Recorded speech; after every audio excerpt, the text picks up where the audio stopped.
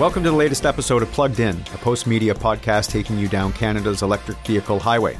I'm your host, Andrew McCready. If you've attended the Vancouver International Auto Show recently, or have found yourself at the annual Electrofest event, you've no doubt spotted a very tall, white-bearded, distinguished man in a top hat. That would be electric vehicle evangelist Bruce Stout, and I'm very happy to have him as my guest today. Bruce has been a member of the Vancouver Electric Vehicle Association, or VEVA, for years and served as president with distinction for a couple of those. He's an early EV adopter, having bought a first-gen Nissan Leaf in 2013, and a year later traded in his wife Susan's Toyota Prius for a Tesla Model S. The next year, the couple drove that Tesla from Vancouver to Halifax and back.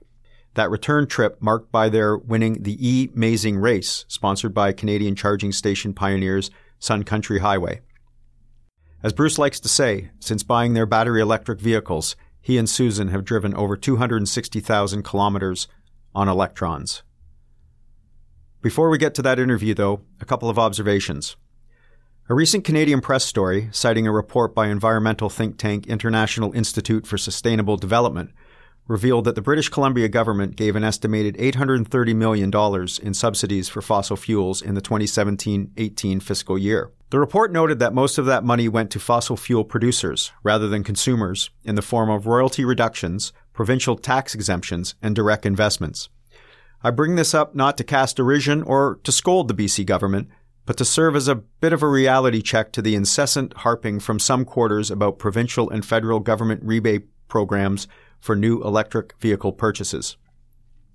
In the past half-decade, BC's incentive program, called CEV for BC, has dispersed almost $100 million in the form of direct-to-consumer rebates on new EV purchases, and in so doing has helped spur the adoption rate of electric vehicles in the province. As I reported last week, 1 in 10 new vehicles sold in BC in the first 3 quarters of this year were zero-emission vehicles. The CEV for BC program has a lot to do with that. Likewise, the federal rebate program is doing the same across the entire country, and Quebec's robust incentive program has that province just behind BC in zero-emission vehicle sales. But of course, there are vocal critics of the program, many of them questioning the logic behind a system that uses taxpayer money to make a new vehicle less expensive for a consumer. Philosophically, I get the argument, particularly in the first iteration of rebates that saw owners of $100,000 cars getting money off their luxury vehicle purchase. But just as the fossil fuel sector requires subsidies, obvious from that near $1 billion doled out to that sector by BC alone last year, so too does the nascent electric vehicle sector. I'm reminded of the argument some have against paying the school tax portion of their annual property tax, citing the fact they have no children or that their children have long flown the nest. Well, it's called the greater good, and that's my opinion about the electric vehicle rebates. I live on Vancouver's North Shore, and last week a big overnight windstorm knocked out our power just before midnight. It wasn't restored until some 12 hours later. I had a Hyundai Kona Electric for a test vehicle that week, but with a full charge range of more than 400 kilometers, I had no reason to plug it in to charge that night. Even still, it got me thinking about what if the Kona had been plugged in, and then I needed that overnight charge to get me to a range that I required for the following day's travels. Obviously, it would have not charged up, and I would have been left to use either my gas-powered vehicle to do my day's driving or take the bus.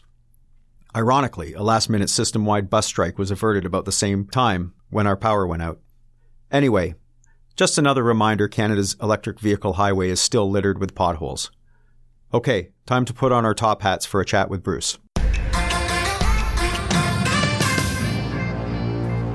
Well, I'm pleased to welcome a longtime EV advocate in the Vancouver area, Bruce Stout, to the table today. Welcome, Bruce. Thank you very much for having me today. My name is Bruce Stout, that's spelled S-T-O-U-T, and I've been driving an electric car since March of 2013. And between my wife and myself, we've put on probably 270,000 kilometers driving electric. And I've only briefly in my life had 2 occasions where I haven't driven electric. One was in Europe, where the only car I could rent was a gas-powered car. However, it was a rather nice gas-powered car that had a top speed of 220 kilometers an hour. And just recently, I had the dubious pleasure of driving a 2006 car that was made in Japan. It had 194,000 kilometers on it. It was a 5-speed transmission. It was a 2-door car.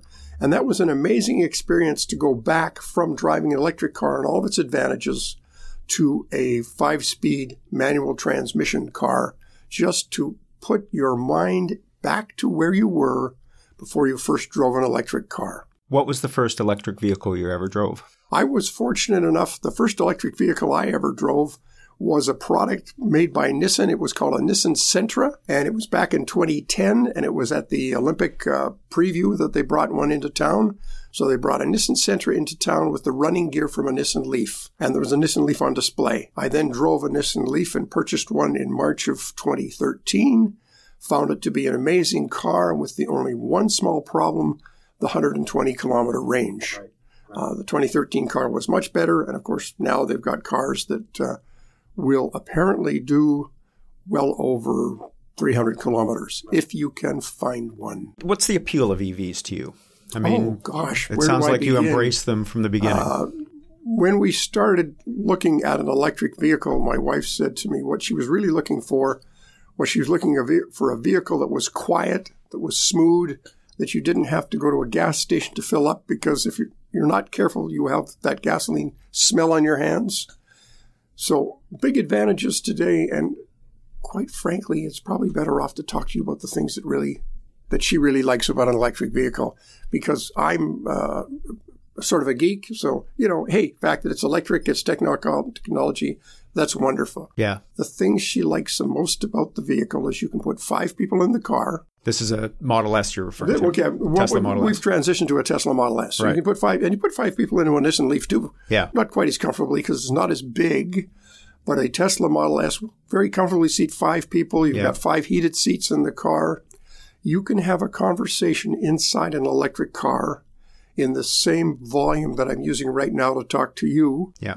And that noise level in the car does not change as you go up and downhill, where it does in a gasoline-powered car. Right. The gasoline-powered car just growls at you, and this one doesn't growl at you. Yeah. So it's a very nice, smooth ride.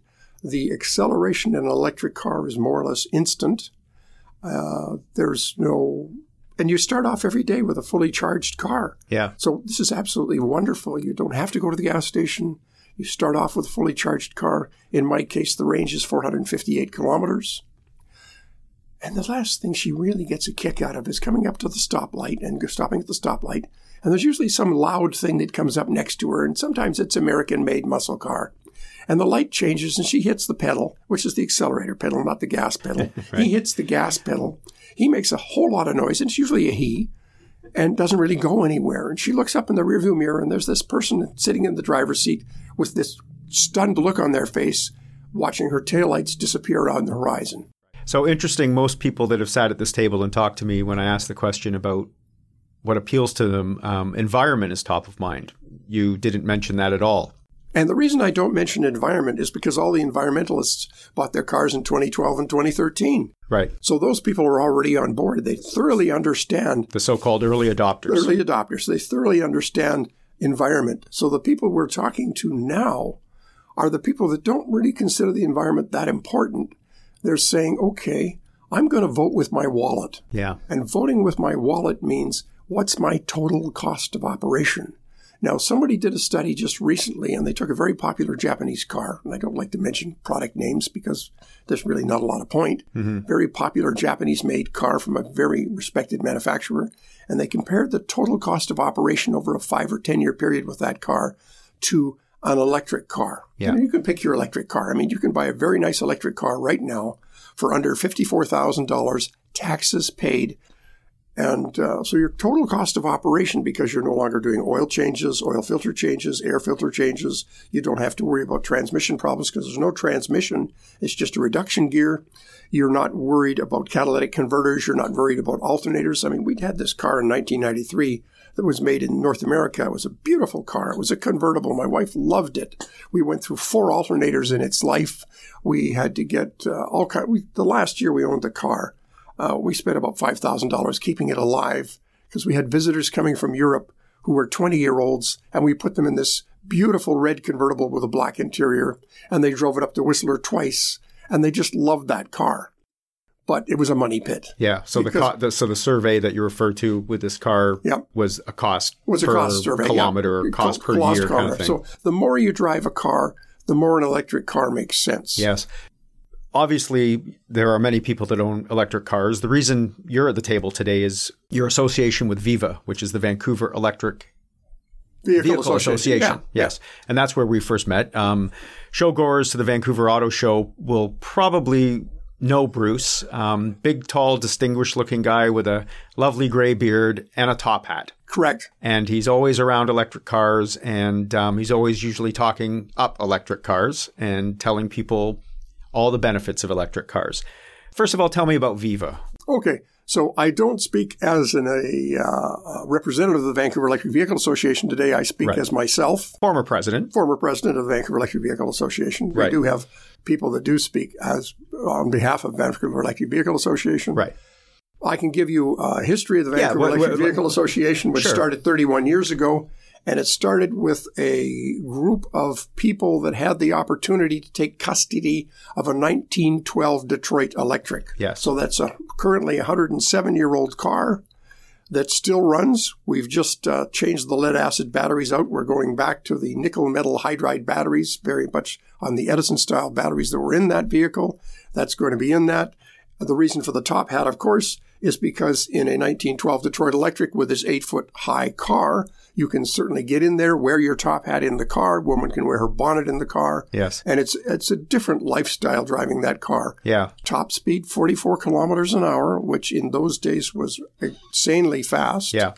Major advantage for the veterinarian who owned the car was that he didn't have to keep a stable of horses back in 1912 to be able to go out on calls. The car was ready to go at a moment's notice. He didn't have to warm up an engine. He didn't have to crank it to start it. Was it a Vancouver area vet? This was a Victoria person. Victoria, okay. Mrs. Florence French was the wife of the veterinarian Dr. French. Right. And it was her daily driver towards the end. And she drove that car to the mid-60s when she retired from driving. And she actually parked the car in the Empress Hotel in the basement. And that's where the car left every day. And the Empress Hotel charged it for her, and away she'd go. Apparently, the person that was the garagiste or the maintenance guy that took after the car was given the car in her will, and he sold it off to a collector who bounced all over the place. 1986, it was at the Expo World's Fair in Vancouver as a featured exhibit, and then it went off to a museum someplace. The government decided, when the government changed, they decided to close the museum. The car was up for grabs. We grabbed it because we didn't want it to go south. I mean, how would you characterize the early membership of the organization? Oh, great. The early membership of Viva were all very technically oriented people. Yes. A lot of them have engineering degrees, electrical engineering, mechanical engineering. These would take a internal combustion engine car, rip the internal combustion engine or ICE engine out of the car, put in a battery-powered electric motor in the car, a series of batteries. The early days were lead acid. The major change in 2010 was the coming of the lithium iron phosphate batteries, lithium iron manganese batteries. General Motors came up with a car called a Chevrolet Volt. And Nissan came up with a car called a Nissan Leaf. The Nissan Leaf was an excellent car. I thoroughly enjoyed driving that. I put 63,000 kilometers on that car over 3.5 years. At the end of that time, the battery was 95% good, which means I lost 5% of battery capacity after 3.5 years. Yeah. So people that tell you that if you buy one of these electric cars, the battery's going to be dead in a year are just simply blowing smoke in your ear. I recall going to Viva events, the annual event, and this was prior to 2010. And what I recall are pickup trucks and Porsches and all manner of vehicles. Correct.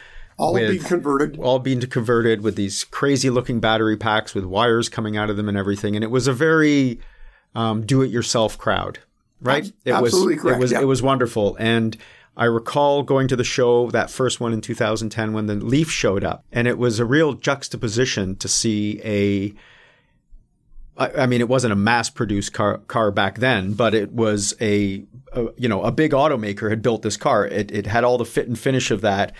Was that a watershed moment for the group? It was a watershed moment for the world when the Nissan produced the first Leaf at that same show very shortly. At the same show, we also had a Mitsubishi i-MiEV that belonged to the city of Vancouver. City of Vancouver apparently drives 35 Mitsubishi i-MiEVs now because they've done the total cost of ownership analysis.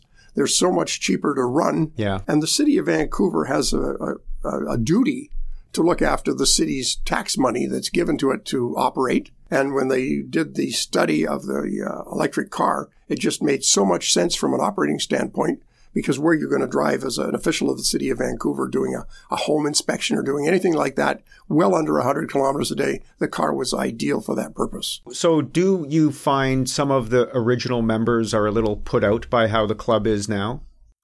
Oh, any organization is going to have people ebb and flow, come and go. Right. I just ask because it would be, if they were backyard tinkerers and garage tinkerers, and now to have these, slickly produced $100,000 cars show up at their show, there must be a feeling of, wait a minute, that's not what I got into this for. Well, that's an interesting observation, but the truth is somewhat 180 degree different from that, because what we're getting now is we're getting people that are phoning us or sending us emails, and they're saying, hey, I've got this car I want to convert because I think that I can convert a car now cheaper than I can buy one. And you can appreciate that electric cars get wrecked and have accidents at the same frequency as any other car. Yes. So if you have a best example I can think of, we go back to mention that manufacturer Nissan Leaf. Yeah. Just recently, I know of somebody who was in an accident with a Nissan Leaf. He was parked behind a large pickup truck with a trailer hitch. Somebody didn't stop behind him, hit his car into the pickup truck. The cost to fix the car, because it was seriously damaged front and back, was approximately $9,000 for parts. The Insurance Corporation of British Columbia wrote the car off. Now, the batteries weren't damaged. So there's a battery pack for about a 3 or 4 year old car that can be taken, repurposed, put into a hobby car, and somebody can convert a car because they've got a quality battery pack that's probably still got a 90% capability of charging. Right. And the motor, and the motors too, I guess. Well, the motors too, yeah. Well, so that's still a thing. People are converting electric vehicle. But the important thing is, one of our members, we did a situation where a whole group of members back about 5 or 6 years ago went over to Vancouver Island to a place called Arrington. They took a pickup truck. They pulled the gasoline engine out. They put an electric motor in. And the person that did that put a whole series of batteries in the back of the pickup truck. And he ran that for a couple of years. And he was at that time our president. And then later on, what happened was he looked at a new product that was coming from BMW called an i3. And he said, this is an awesome car. It's an aluminum frame. It's a carbon fiber body. It's very efficient. It's very light. It's everything a car could be. BMW spent billions designing this, much more money than anybody could throw at something like that. And he went to sell the truck. Well, the pickup truck was a hobby. He ended up giving it to a school because there is a high school in Delta Senior Secondary where the students are doing drag racers. So he's now driving a BMW i3, and it's he was one of the original members of the club. And some of the other original members of the club have gone on and bought ready-made cars. Yeah. Because best example I can talk about is you can roll your own or you can buy ready-mades. And ready-mades make a lot more sense than trying to come up with the technology yourself. Yeah. I mean, it takes expertise. It takes time. It takes ability. Yep. All these kind of things. That's right. So what we've done is we've opened the driving of electric cars to the people that will benefit most from driving those electric cars. You might say that's the non-technical people. You might also say that there's a whole 50% of the population, and they're called females. And they influence the purchase of well over 50% of the cars in North America because nobody's going to buy a car that his significant other is going to say, why are we driving this piece of crap? And on their own, they buy the other 50% of the cars in North America. Yeah. So now that you have an engineered car that works as an appliance rather than a hobby, it's perfect for them. And we see a number of people that come to our organization. We have people that come for support. So what we do is you bought this electric car. You want to talk to somebody about the electric car.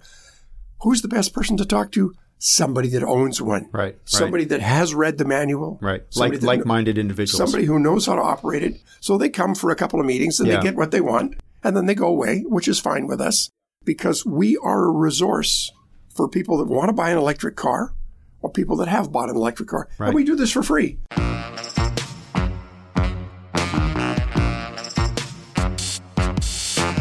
Today's EV podcast is sponsored by Motorino electric scooters, electric motorcycles, and electric bicycles. Drop by the Vancouver store on West 2nd and test drive the Super Soco TC EV motorcycle, a bike that is the most popular electric motorcycle in Europe. What is distinctive about the Super Soco TC model is it incorporates a blend between the beautiful classic design and the latest technology innovations relating to the battery, motor, and controller. Combined with a well-engineered body, the TC is the perfect piece of urban transportation that brings a smile on your face the moment you twist the throttle. You can see it in the Motorino showroom or check it out at motorino.ca.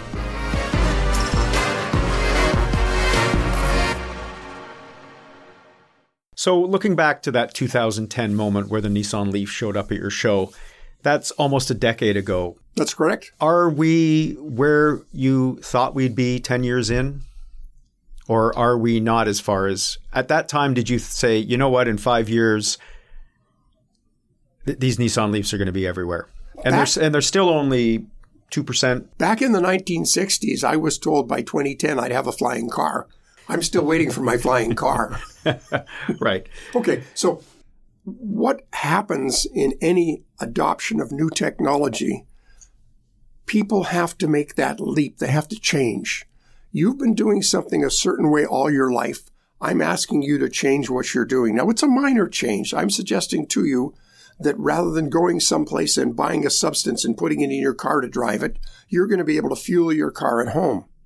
Okay, that sounds really good, but I don't live in a house. I live in a condominium or a strata title, and the strata council in my particular building thinks I'm going to spend an astronomical amount of money, and they're not going to give it to me for free. Right. Well, we've solved that problem, and the way they've solved that problem is several municipalities have said, no, all new builds have got to have the availability of charging stations. Right. In your view, what is the tipping point for EVs? Where do we kind of say we've turned the corner and EVs are... Okay, back in 2013 when we bought our original electric car, and we would wave to the person that came in an electric car all the time, and it was like a really little small club. Right. In 2014, we bought the longer range electric car, the Tesla Model S. In 2015 May, we drove it to Halifax and back.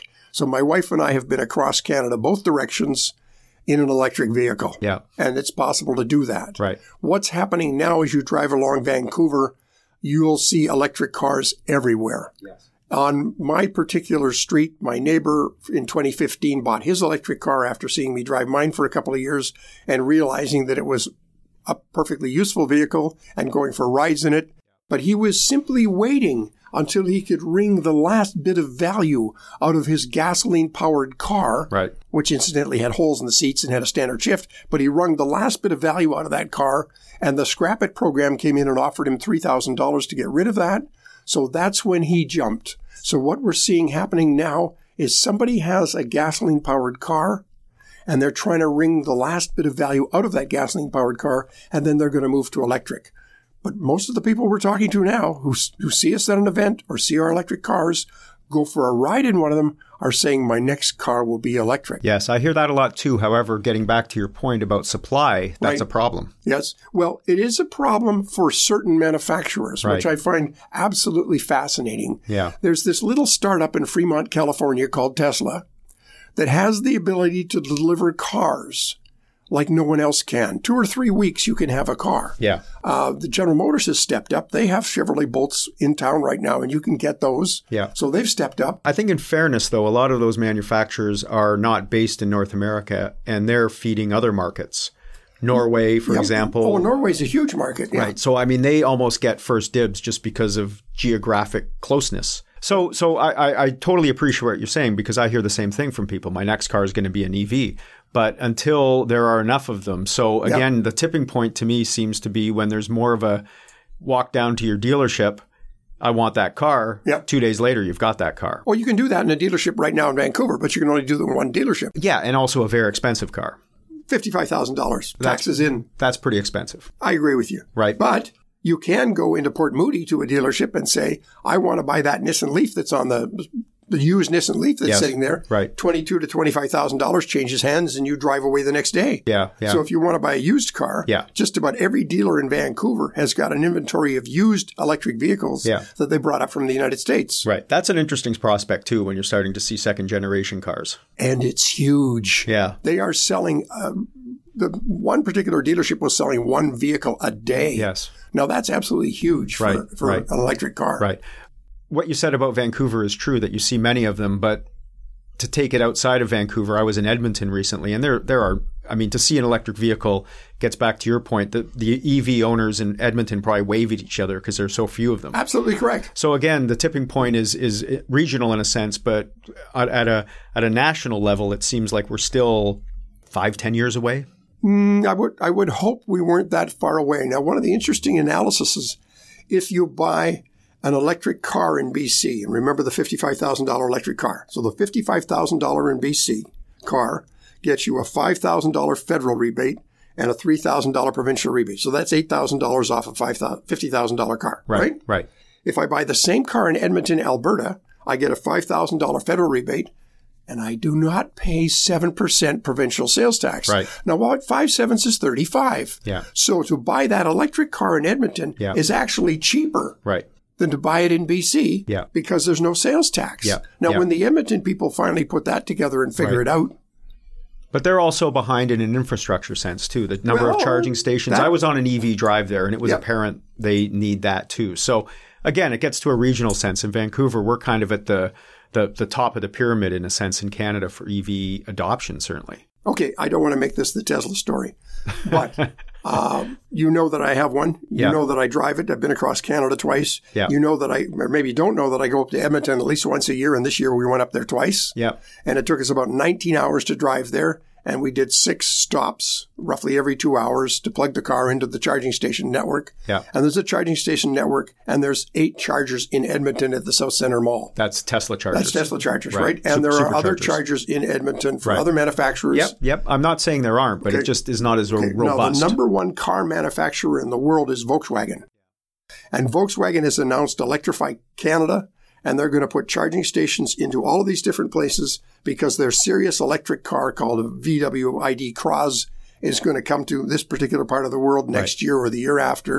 And there's going to be a whole series of other cars after that. So they're putting in the infrastructure first because they recognize it's a chicken and egg situation. And we have to have the charging stations in there first. And once we put the charging stations in, people will see the charging stations, and then buying the electric car is a no-brainer. So I don't think it's going to be 5-10 years. I think it's going to be a lot shorter than that. I think it's going to be under 5 years. And I think what's going to happen is people are going to see the charging stations. They're going to talk to people that have bought these cars, the pioneers. There's a street that I walk up and down in North Vancouver on a daily basis. It started off with no electric cars on it. And then I talked to somebody about buying an electric car. He bought one. Somebody further on down the street has got the same brand, and there's 2 others by another brand, and then somebody else has moved in. There's 6 of these cars on the street right now, and it's going to replicate because people are going to talk to each other, and they're going to say, I don't know why it took so long to buy this. It works perfectly. Which brings us to the last question.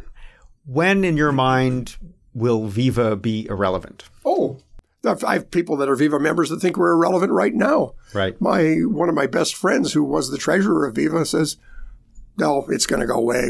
It's not going to be needed anymore. It would be like having a combustion engine club. But wait a minute. Combustion engine clubs are huge. Well, yes. Because if you go down to Corvette club. Exactly. They're all there. Right. So when will Viva be irrelevant? I think it's going to be a while, because what we offer as an organization right now is we help people understand how these things work. Now then, remember we talked about the shortage of electric cars.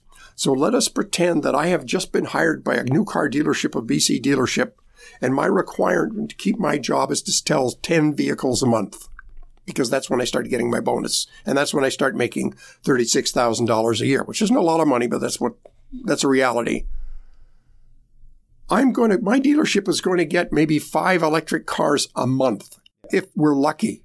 More likely 4 electric cars a month.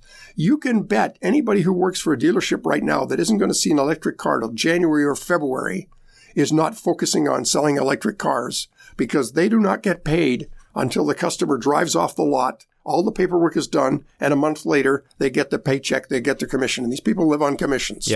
So what has to happen is the manufacturers, and I'm not talking about all manufacturers, I'm talking about all the rest of the ICE manufacturers, internal combustion engine manufacturers, have to get serious about supplying these cars. And they have to supply them in quantity. And when that happens, then we'll have a situation where things will start turning very rapidly. Right. And the dealers will start focusing on selling these cars. In the meantime, the Vancouver Electric Vehicle Association is a group of people that own these cars. They'll tell you the truth because they have no profit made. Our membership is $25 for a full year. You don't actually have to join to ask us some questions, but we'd like you to help support what we do because it costs money for us to rent locations to do our meetings. And we will help you to make your decision. We will also put you in a car that somebody owns and you can talk to that person. And every member that owns a different car thinks it's the best car in the world. Right. And has no axe to grind to sell you that car. So I see us being around for a really long time because we will transition like every other car club has done to a group of people that know things about the car that you don't read in the manual. Right.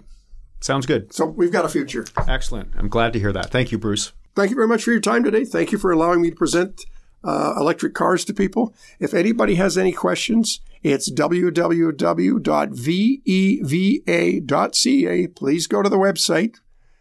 You'll find all of your questions answered and see you at the Vancouver Auto Show in 2020. We'll be there doing test drives. 100th anniversary of that show, by the way. Absolutely. And it's going to be a big one. When I moved to Vancouver from Ontario 30 years ago, what attracted me to the place, apart from its great outdoors, was its characters. Sadly, many of those characters don't seem to exist anymore, as the place seems more suited to the Gucci set than the eccentric set in 2019. But Bruce Stout is one of the holdouts. Sure, he's over-the-top passionate about electric vehicles, but he's also got that sense of originality you rarely find in people these days. His top hat and flowing beard might be his calling cards, but his true nature is one of curiosity and obviously sustainability. When I first attended a Viva event years ago, I was delighted to come across all kinds of similar characters. A guy who had converted his Porsche to all-electric over here, a fellow who was in the midst of putting batteries in a pickup truck over there. Some would see nerds, I saw originals. With a growing number of new EVs coming to Canada, Viva's membership is changing. Those so-called nerds are being outnumbered now by new members who are owners of out-of-the-box electric vehicles built by century-old automakers. But attend a Viva meeting. In fact, check out any of the many electric vehicle associations that are scattered across the country, and there will be still a few characters with a garage full of parts and a dream of making their own electric vehicle. I hope that never changes. That's it for this episode. Thanks to my guest Bruce Stout, producer extraordinaire Dharm Makwana, and you for joining me on another electrifying journey down the EV highway. Be sure to check out next week's episode as I'll be talking with Harvey Socher, a Vancouver man who embarked on an epic North American tour in his Audi e-tron in celebration of his late wife's memory, fulfilling an electric dream the two of them shared together. We always welcome your comments and criticisms via email at pluggedin@postmedia.com.